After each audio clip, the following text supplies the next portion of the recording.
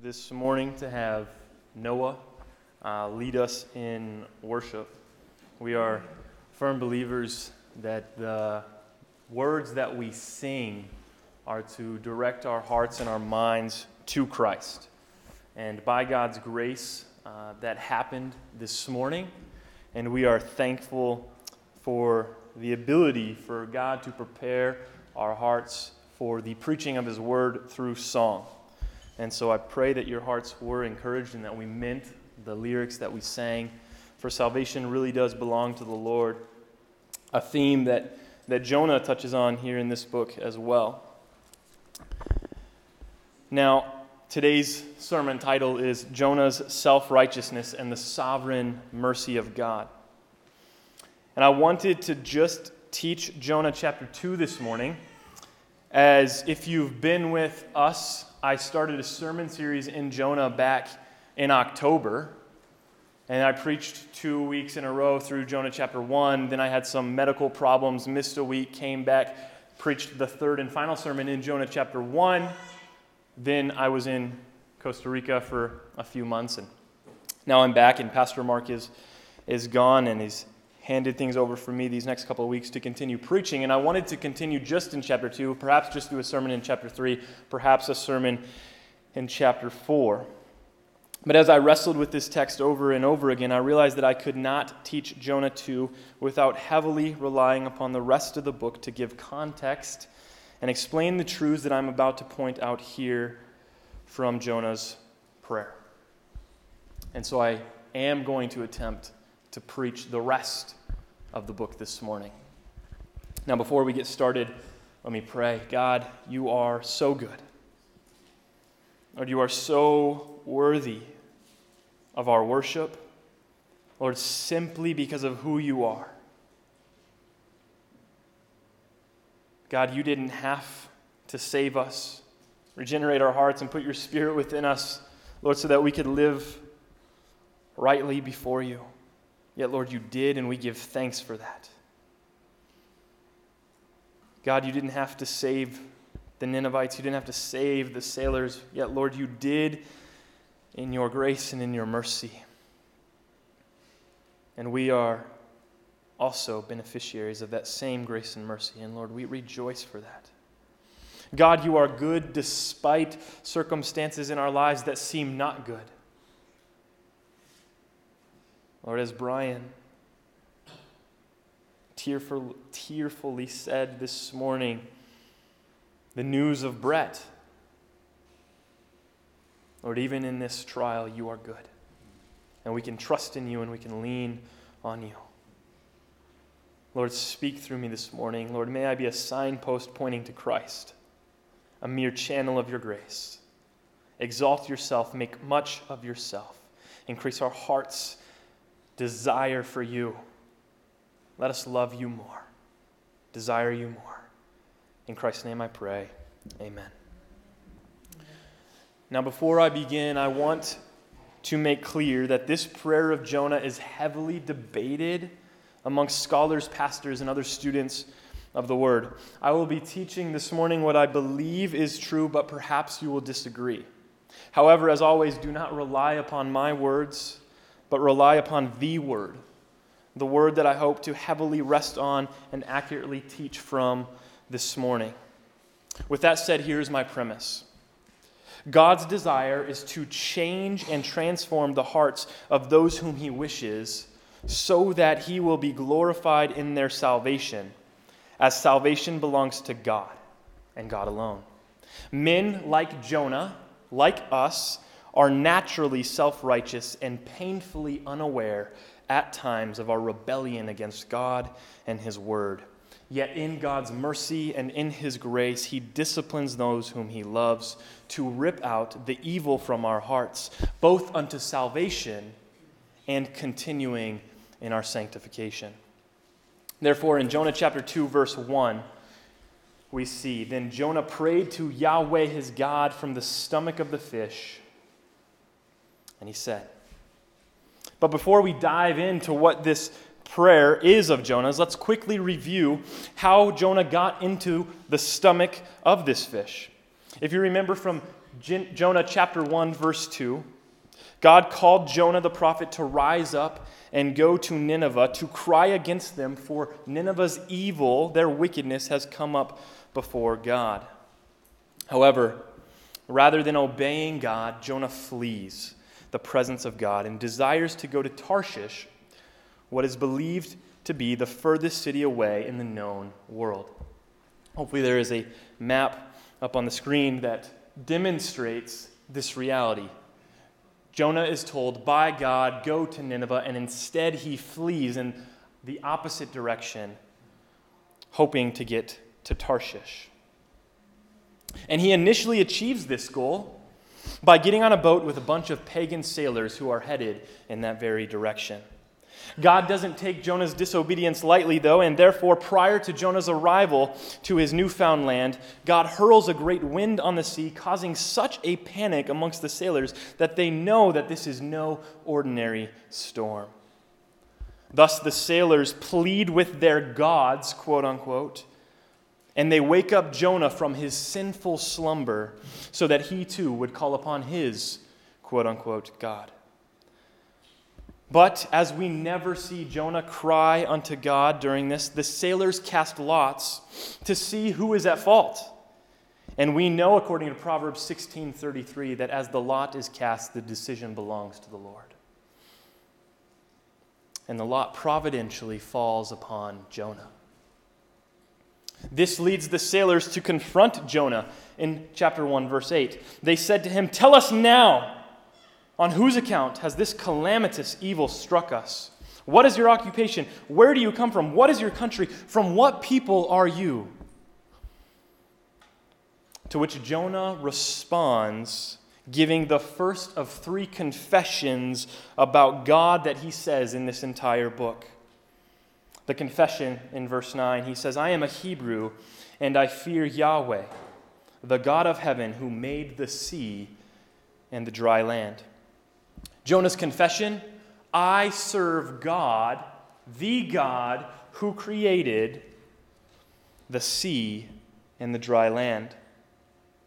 The second confession comes in chapter 2, verse 9, the prayer that we're going to look at this morning, where he simply says, salvation belongs to the Lord.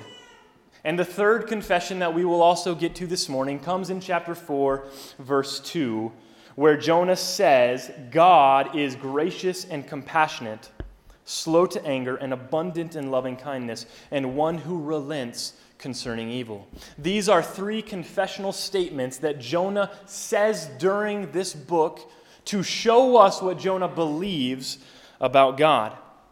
And we will explain each of those when we get to them, but it is extremely helpful for us to know this right now, that this is what Jonah believes about God. Yet, as we will see, these truths seem to have little to no impact on his life.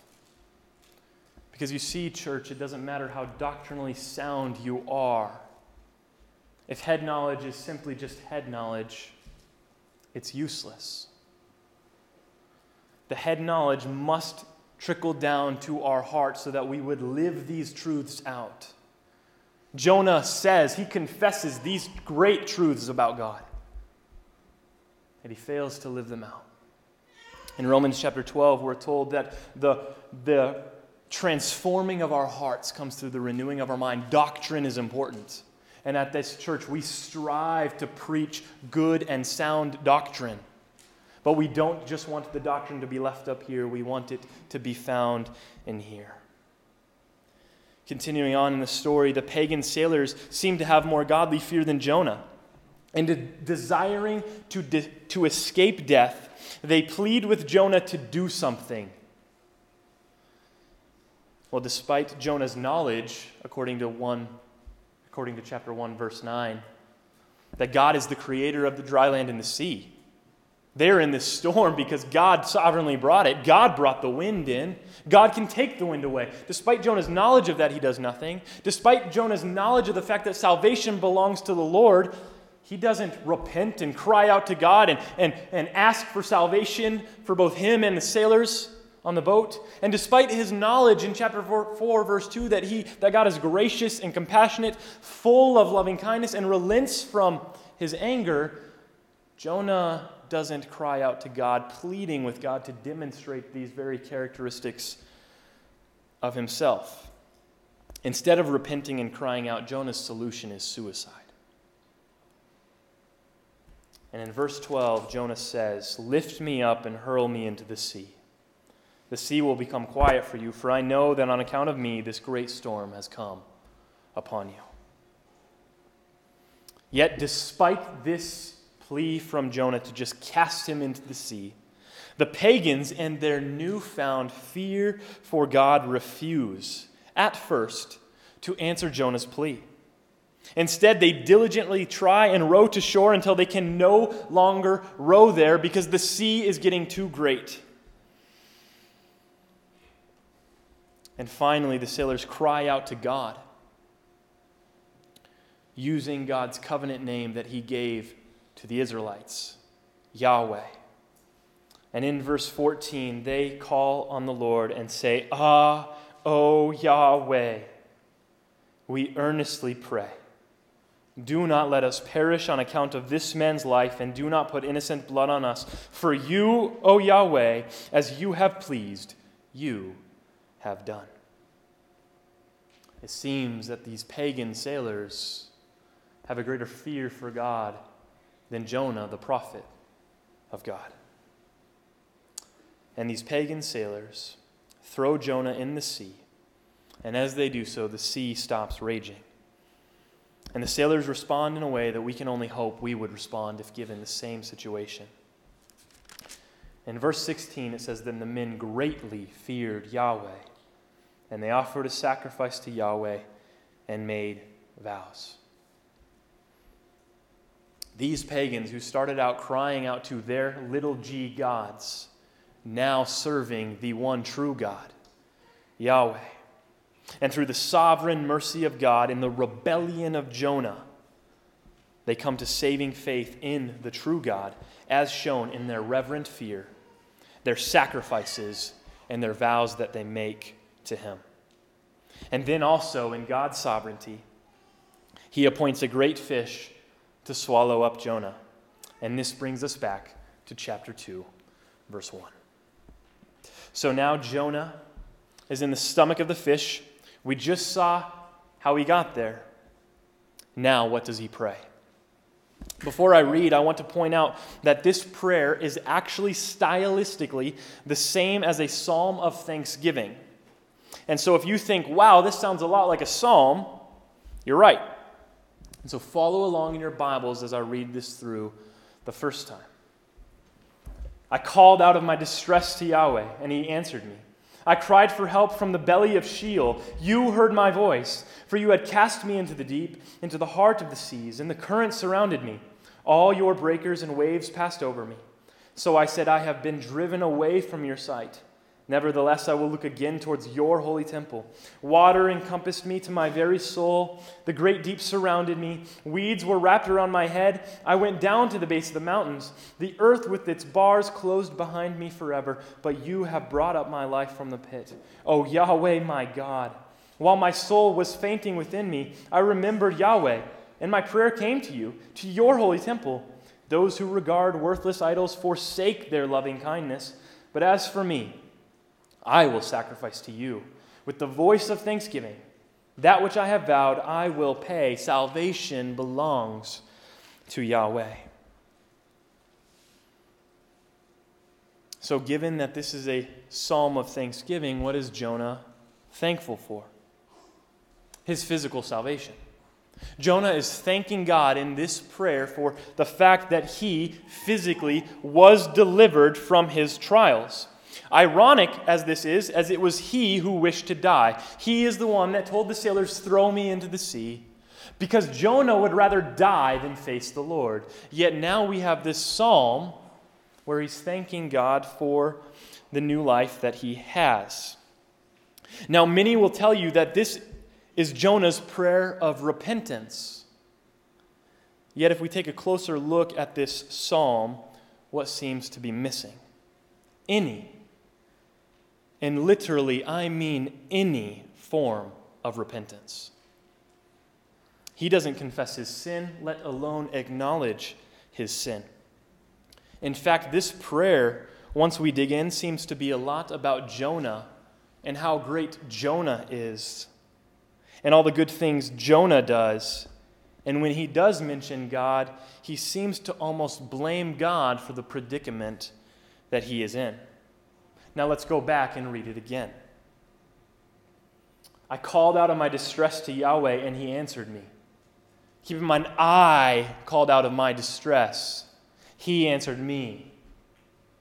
Typically, when we see this kind of language in the Psalms, which we do often, it's because the people who are in the distress genuinely because of their enemies. David prays psalms like this continually because he has people wanting to kill him. The only person wanting to kill Jonah in this story is himself, and it's his sin that got him there. He's not righteously in distress like David is. He put himself in this mess. I cried for help from the belly of Sheol, and you, Lord, heard my voice. Oh, good job, Jonah. Way to go, you valiant man.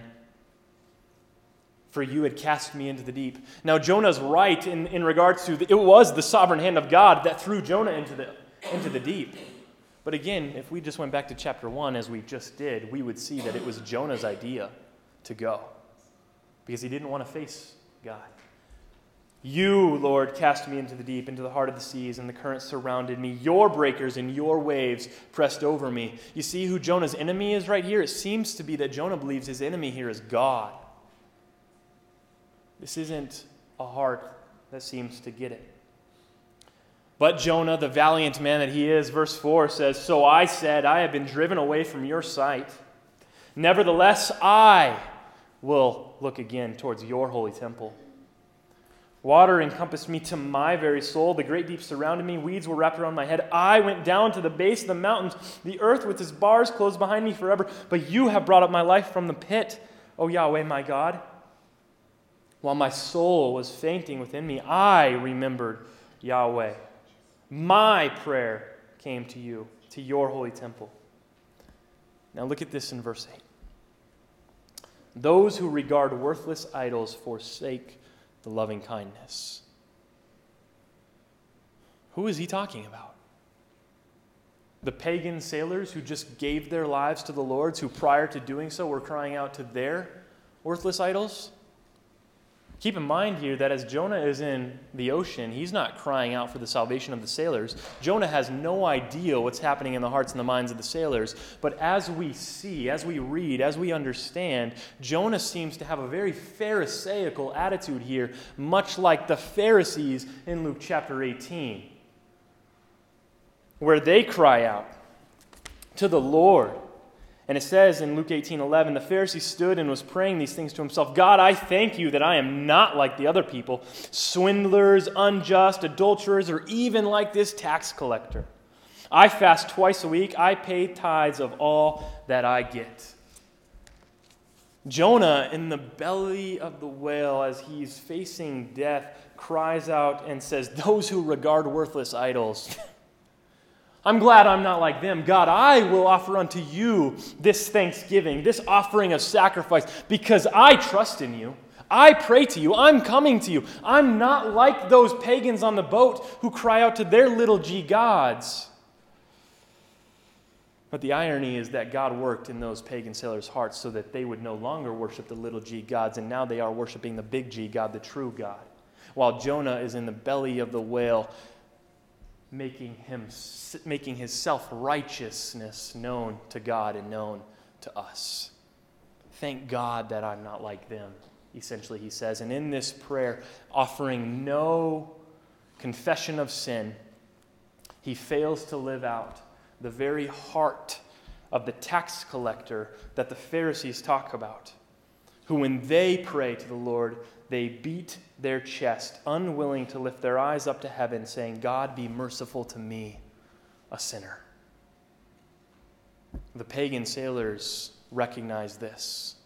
God, be merciful to me, a sinner. The Assyrians are about to recognize this. God, be merciful to us, sinners.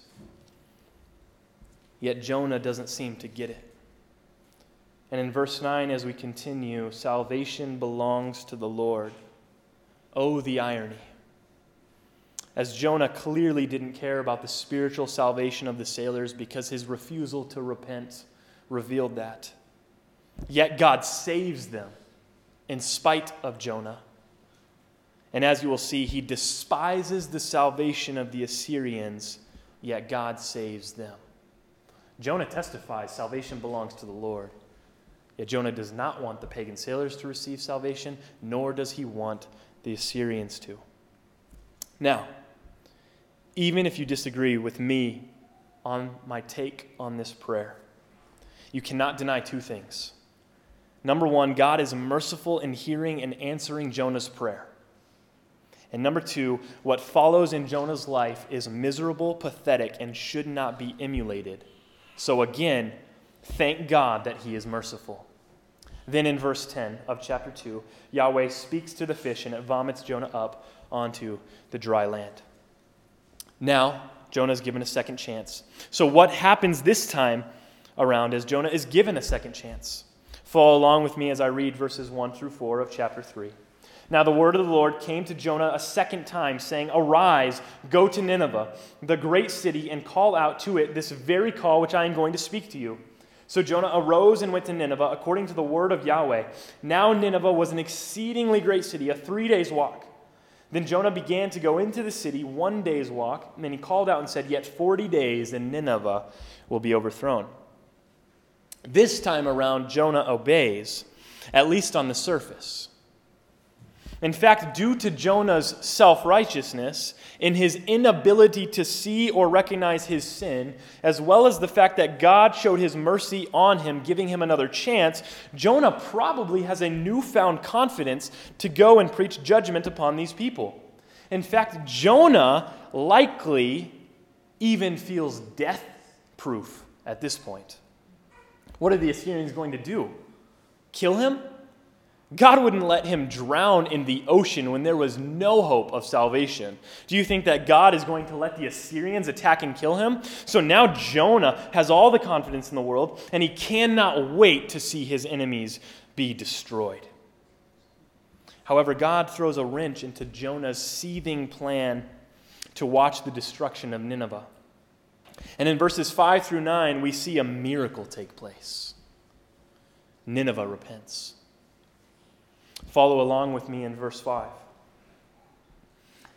And the people of Nineveh believed in God, and they called a fast and put on sackcloth from the greatest to the least of them. All Jonah did was say 40 days and Nineveh will be destroyed. He didn't even give them the good news that if they repent, they could be saved from this wrath to come. Because Jonah doesn't care. He doesn't want to see that. Jonah just says 40 days and you will be destroyed. And I, Jonah, can't wait to see it. Yet this word coming to the Ninevites is powerful enough because the word of God, when preached, will never return void. Never. It will always accomplish what God desires it to accomplish. And here, the word going out accomplishes belief in the Ninevites. And that word believed is the same Hebrew word in Genesis 15:6, where it says that Abraham believed in the Lord and he reckoned it to him as righteousness, which is literally the verse Paul uses in Romans chapter 3 and 4 to teach that we are saved through faith alone, apart from works of the law. So yeah, for anyone who questions, is the belief of the Ninevites genuine? I would say it definitely is. And it is proven in what they continue to do. Even Jesus attests to this faith that they have in Luke chapter 11, verse 32. The men of Nineveh will stand up with this generation at judgment and condemn it, because they repented at the preaching of Jonah. You see, this is familiar with the story of the prodigal son. We love to use the prodigal son as a story that demonstrates you in your own life maybe being that prodigal son, or you as parents having a prodigal son. And although that is applicationally true, that's not what the prodigal son is teaching. The prodigal son is teaching that the son that stays is the Jewish camp. And the son that leaves is the Gentile camp. And when the Gentile camp comes back, the prodigal son comes back, the Father, God, runs to him with open arms and invites him into this fellowship. And who's upset about it? The son that stayed, the Jews. The Jews want nothing less than to see the Gentiles be invited into the salvation that they have, the relationship with God that they have. This is the same reason why the Pharisees' prayer in Luke chapter 18 is that way. Thank God that I'm not like them. That's what Jonah says and believes and lives out here. But God's heart is for all men everywhere, wishing for none to perish. But in verse 6, look at what the king does. Then the word reached the king of Nineveh, and he arose from his throne, laid aside his mantle from him, covered himself with sackcloth, and sat on the ashes. The king of Assyria rises up to get off his throne just so that he can repent. You see, the word comes to him. What word? The word that judgment is coming. The word of God comes to the king of Assyria. Just like the word of God came to Jonah in chapter 1, yet instead of rising up like Jonah does to flee, the pagan enemy king rises up to get off his throne and humble himself. The same Hebrew wording is used in both passages. Jonah rises up to flee. The pagan enemy king rises up to get on his knees. Church, do not miss this point. In order for us to come to Christ, we have to get off the throne of our lives and let the actual king sit in his place. Jesus is king. And if we profess to be Christians, that means that Jesus sits on the throne of our hearts. And if he sits on the throne of our hearts, then that means that we no longer live for ourselves, but for him, the one who, while we were enemies of him, like this pagan enemy Assyrian king, reconciled us to him.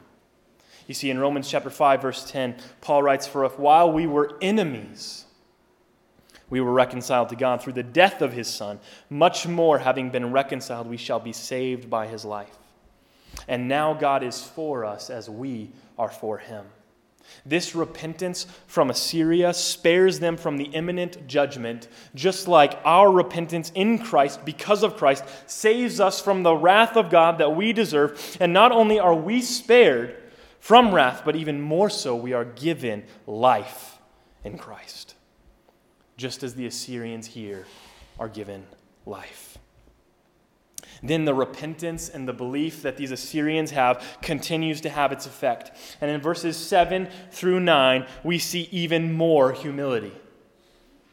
"And he cried out and said, in Nineveh," this is the king, "in Nineveh, by the decree of the king and his nobles, do not let man, animal, herd, or flock taste a thing. Do not let them eat and do not let them drink water. But both man and animal must be covered with sackcloth. And let men call on God with their strength, that each man may turn from his evil way and from the violence which is in his hands.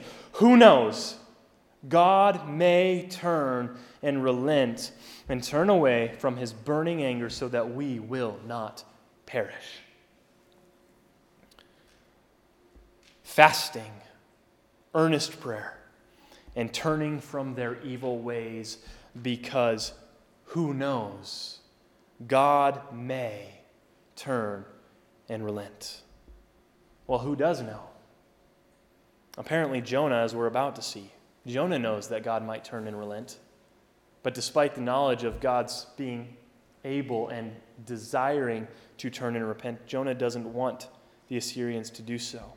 Who doesn't know that God will turn and relent? The Assyrians. And so in humility, they don't come and demand their rights before the Lord and say, we're going to fast, we're going to pray so that we can get relief.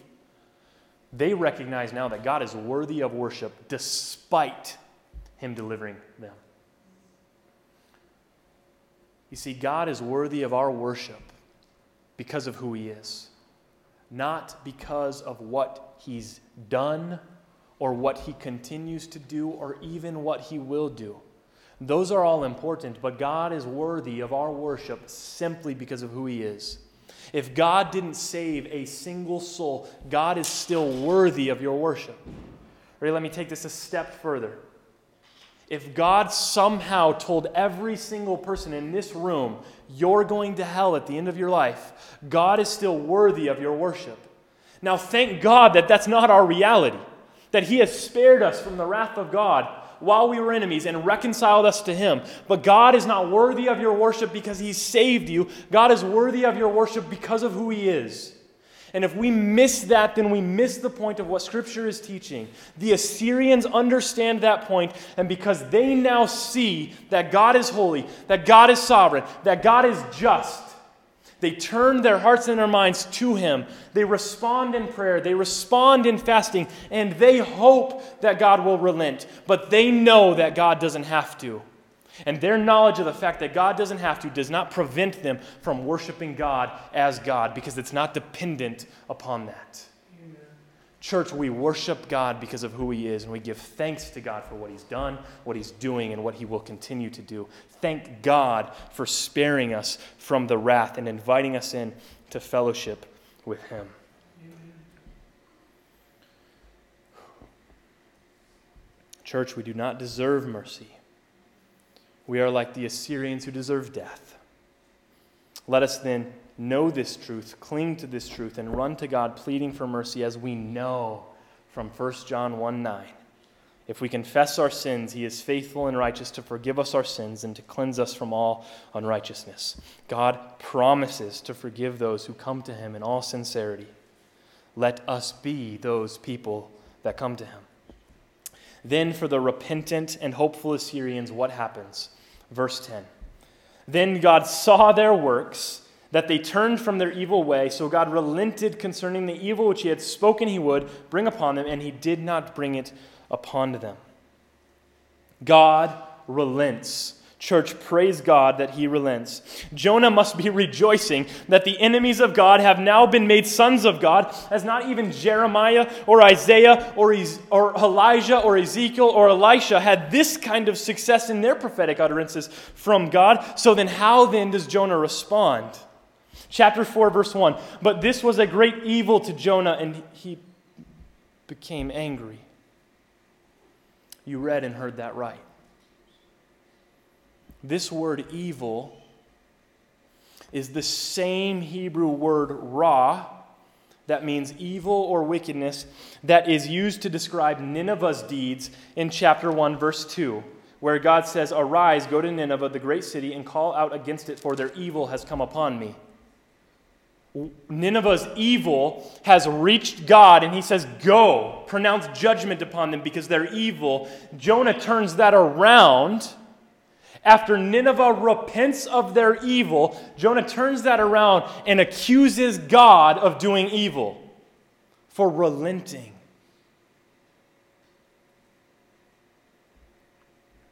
And it says that he became angry, and this word angry actually means burning. Jonah was red hot mad. Jonah wasn't red hot mad at the evil that Nineveh was doing. Indifferent about that. Jonah's red hot mad that God forgave Assyria. But it doesn't stop there. He goes on to pray in verse 2. And he prayed to Yahweh and said, O Yahweh, was not this my word to myself while I was still in my own land? Therefore I went ahead to flee to Tarshish, for I knew that you are a gracious and compassionate God, slow to anger and abundant in loving kindness, and one who relents concerning evil. Now Jonah reveals his motive for fleeing. Jonah didn't flee Nineveh because he was afraid of death. Jonah fled Nineveh because he knew that God would forgive them. And Jonah wanted nothing less than for God to forgive them. He didn't want God to forgive them. He just simply did not want his enemies to be saved. And so he flees. Now, church, what is our heart towards unbelievers? Because if our heart is not rooted in a strong desire to see them saved, then maybe we have the heart of Jonah, one that wishes for the destruction of our enemies rather than for them to see, or rather for them to come to the same saving faith that we have come to, because God has shown us mercy through his sovereignty. No one deserves mercy. That's the point. Yet for whatever reason, Jonah seems to think that he does deserve it, and that these people don't. And he continues in verse 3, "So now, O Yahweh, please take my life from me, for death is better to me than life." Just earlier in his prayer in chapter 2, he was so thankful that he received life when he should have died. And yet here he is again, like in chapter 1, wishing for death because his disgust for these unbelievers runs so deep that he would rather die than see God be merciful to them. Now, what are we doing in our lives to live this out? What is our priority? There are unreached people in the world, lost people in our neighborhoods, and often deceived and or rebellious people in our churches. Do we love them enough to tell them? Or instead, do we live for ourselves, however we want to, pursuing our own desires and dreams as if doing those things is more important than their salvation? In the book of Philemon, you have this character named Onesimus who's a runaway slave of Philemon. And as through the providence of God, Onesimus runs and encounters Paul, and Onesimus gives his life to the Lord. Paul then is sending Onesimus back to Philemon to give them this letter. And in his letter, Paul says, Onesimus was once useless to you, but now he is useful both to you and to I. Why was he useless to Philemon? Because he wasn't saved. Unbelievers are useless. They're going to hell. They have no worth because our worth is found in Christ alone. Do we care? Onesimus is now useful. Onesimus now has worth. The Assyrians were useless. They were going to face judgment. But now they've repented. They have use. They have worth. Do we care? Think about it. It's convicting for me. Church, what is our life about? You see, in Luke chapter 16, verse 19, Jesus tells the story of the rich man and Lazarus. And it says, "Now there was a rich man, and he habitually dressed in purple and fine linen, joyously living in splendor every day." This rich man was a professing believer in Yahweh. Yet if you're familiar with the story, that rich man ends up in hell. Why? He was joyously living in splendor every day. And in his joyous pursuit of splendor, he walked by every single day Lazarus, this pitiful man. Church, for whom do we live? And if we say for Christ, then does our life look like it? Are we focused on our life and our dreams and our pursuits like Jonah? Or do we have a burning desire to see the unreached come to faith, to see the lost come to faith, and to see the professing, disobedient, or rebellious Christians in our lives repent and turn to the Lord? What drives us? Continuing on in a weird chain of events, God asks Jonah if he has good reason to be angry. And seemingly Jonah responds in verse 5 with leaving the city and making a dwelling for himself, watching to see what would happen to Nineveh, almost as if he gave God an ultimatum. God says, "Jonah, do you have any right to be angry?" And Jonah just gets up and leaves. As if Jonah says to him, "If you, God, don't want me to be so mad, don't want me to be burning, then destroy them." And then he goes and he waits and he watches, hoping to see in 40 days the judgment upon Nineveh. But then God, being a sovereign, merciful God that he is, he intervenes And listen to this in verse 6. So Yahweh God appointed a plant, and it came up over Jonah to be a shade over his head to deliver him from his miserable evil. And Jonah was extremely glad about the plant. That word evil, maybe your Bible translates discomfort, again is the same word to describe Nineveh's evil. It's the same word that Jonah just used to accuse God of such evil. Meaning that God reveals his purpose in doing everything that he is doing in Jonah's life, which is to deliver Jonah from his evil. If you are a believer, which I assume you are since you are here this morning, then this is true of you.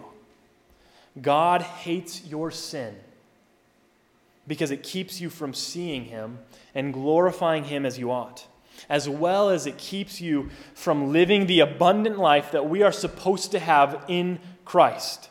Therefore, God refines us and disciplines us to remove the sin, to remove the evil, making Christ in us more prominent.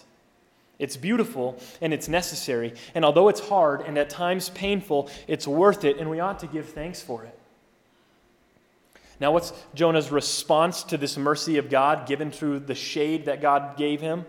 He is, quote unquote, extremely happy, which is the same exact phrasing in the Hebrew in chapter 4, verse 1, where the author describes Jonah as seeing God's mercy to the Assyrians as a great evil.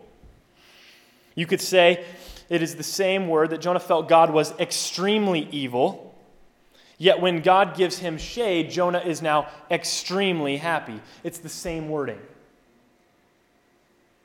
See the imbalance and the extreme error in Jonah's thinking? Yet this is what God does. God is correcting Jonah's faulty thinking and his faulty living. And therefore, in verses 7 through 8, God sovereignly appoints a worm to strike down the plant and causes the sun to strike down on Jonah. In Hebrew, that word in both cases is the same, and it means to kill. Ironic? Here, Jonah is wanting God to kill him and then telling himself that he just wishes he could die. Yet instead of God killing Jonah, he kills the plant.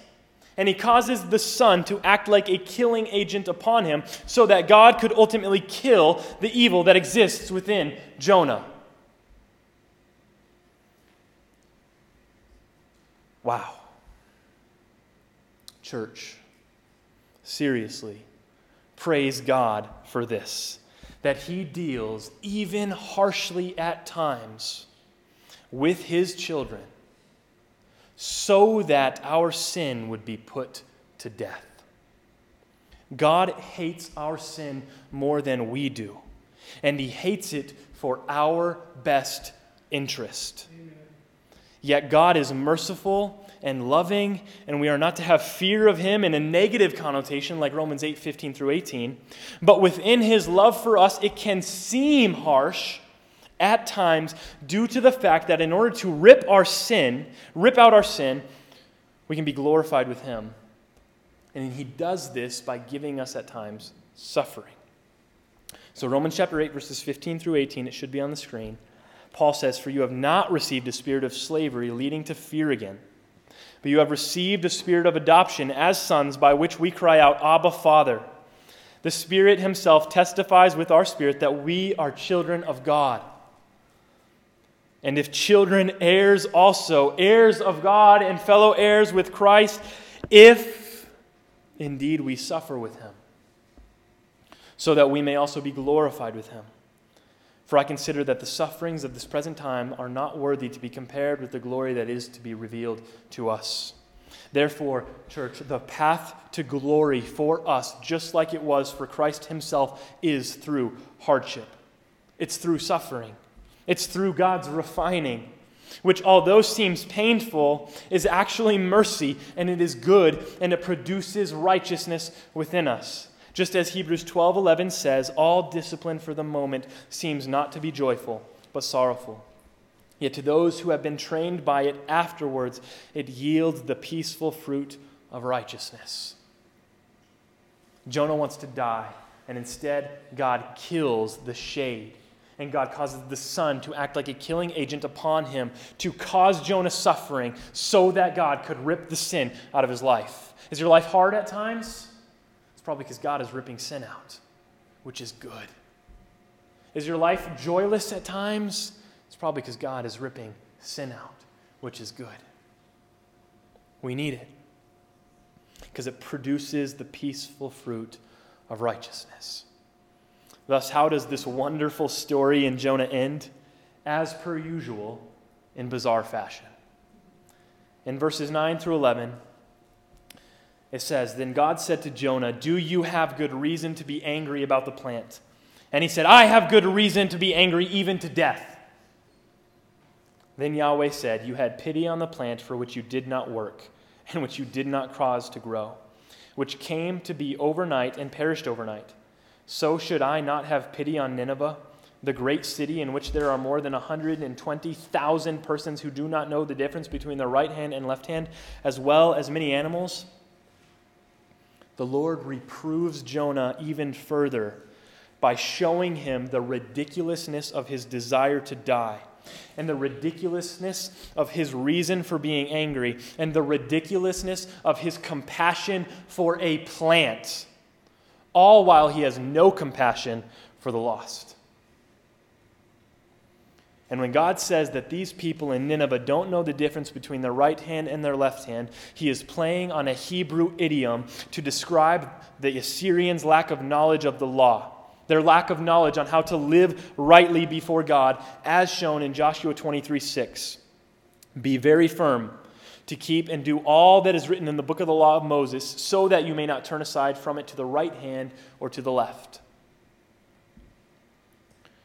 Church, if we claim to be of Christ, then we ought to live like Christ, through the power of Christ, and for the glory of Christ. And what does that look like? It looks like having compassion on unbelievers, as Jesus did. It looks like being refreshing to believers, as Jesus was. The famous verse in Matthew 11:28, "Come to me all who are weary and heavy laden, and I will give you rest." Well, to go back again to the story of Philemon, as Jesus ushers all people to come to him to receive rest for their souls, Paul uses the same word, rest, there to describe Philemon, and he uses the word rest to say that the churches, those around you, Philemon, have been refreshed. The same Hebrew word for rest. They've been refreshed by your love for the saints. Philemon giving the people of God the same rest that we get in coming to Christ, because it is Christ through Philemon that is providing the rest, who is providing the refreshment to the believers. Church, we ought to be that same refreshment, that same rest that Philemon is to the church, that Jesus is to us, because Christ is in us, and therefore our lives ought to be refreshing to those around us. And living like Christ looks like discipling people through the word and prayer, just like Jesus did. Church, let us not be like Jonah. But if and when we see a resemblance of him in our lives, let us repent and turn to God like the Assyrians. Church, let us be extremely grateful to God for our salvation and the continual grace that he shows us in our continual sin, as he continually reveals to us through discipline and refining our extreme need for him in every moment. Church, simply put, let us die to self and live in Christ, so that it would be him making much of himself within us, rather than us making much of ourselves. For after all, the point of our existence and the point of the mercy that we have been shown and are continually shown is to make Christ be more prominent and exalted in our lives. Let's pray. Lord, you are so good and so worthy to be worshiped, so worthy to be studied, so worthy to be taught. Oh God, we are not deserving of your mercy. We're not deserving of this salvation. And yet, Lord, in so many times in our lives, we live like Jonah. angry at you, despising unbelievers, having head knowledge but not heart knowledge. And Lord, forgive us for that. Lord, let us be like the pagan sailors, like the Assyrians, Lord, who have nothing to offer you, who just simply want to worship you, Lord, for who you are. God, continue to work in our hearts and our minds, causing us to love you more, causing us to pursue you more, to pursue your righteousness, to pursue your will. Lord, cause us to die to self and to live in you. Lord, make much of yourself in us. Exalt yourself in us. Conform our bodies to you. Lord, make yourself more prominent in us. Glorify yourself as I pray that you are glorified in this sermon. In Christ's name we pray. Amen.